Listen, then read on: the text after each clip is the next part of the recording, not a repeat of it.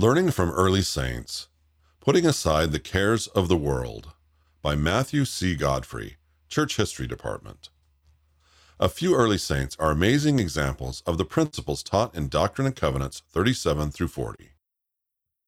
When a man named James Covell became interested in the church in 1831, the Lord told him that James had seen great sorrow in his life because of pride and the cares of the world.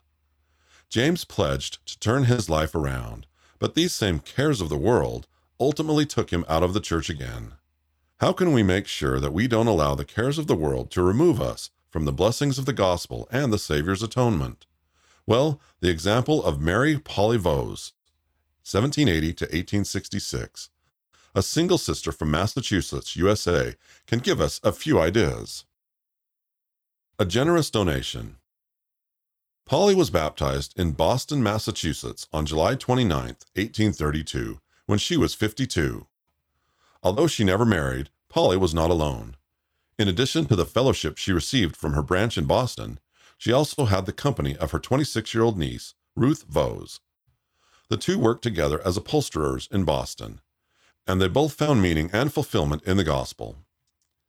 In 1834, Polly heard about the plight of the saints who had been driven out of Jackson County, Missouri, USA, by mob violence.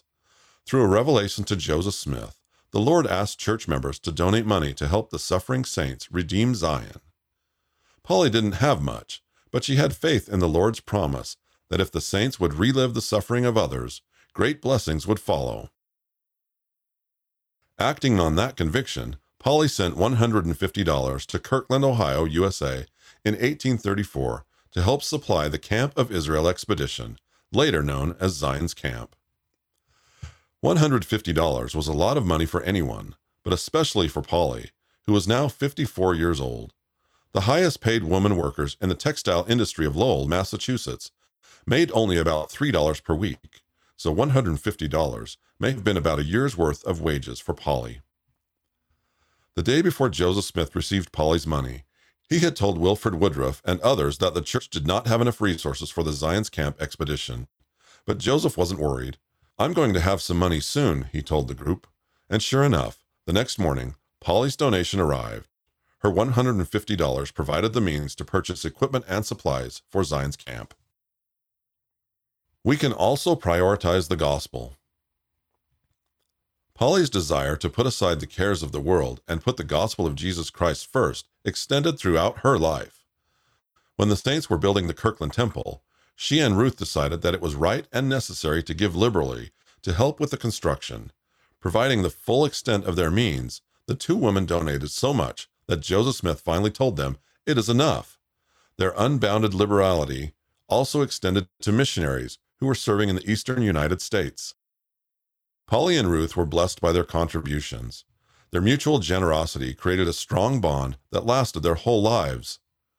When Polly was 77 years old, she was still living in Boston, but she wanted to gather with the saints in Utah Territory. So, Ruth traveled to Boston and accompanied Polly to the Salt Lake Valley in 1857. Aunt Polly was beloved among the saints in Utah until her death in 1866. When Ruth died in 1884, she was buried alongside Polly. Polly's life is an insightful example of how we can put the gospel above the things of the world, and, like Polly, we can find a variety of ways to contribute to the cause of the gospel, no matter our circumstances. Share truth with others. Follow Heavenly Father's direction given through His prophets and apostles. Be generous with our means to help build the kingdom. Prioritize serving in the temple or doing family history work. Support family and friends throughout our life's journey. When we do what we can to lay aside the things of the world and prioritize the gospel, we strengthen our testimony of the plan of salvation, the love of our Father in heaven, and the Savior's atonement. As you embark upon and continue this lifelong process of consecrating your life to the Lord, President Russell M. Nelson explained, the changes in your perspective, feelings, and spiritual strength will amaze you. Like Polly, we will find a rich and fulfilling life, no matter our circumstances. Discover more. You can find more articles to support your study of Come Follow Me in the April 2021 Liahona. You can submit your own article, ideas, or feedback at liahona.churchofjesuschrist.org. We can't wait to hear from you. Read by Rick Gines.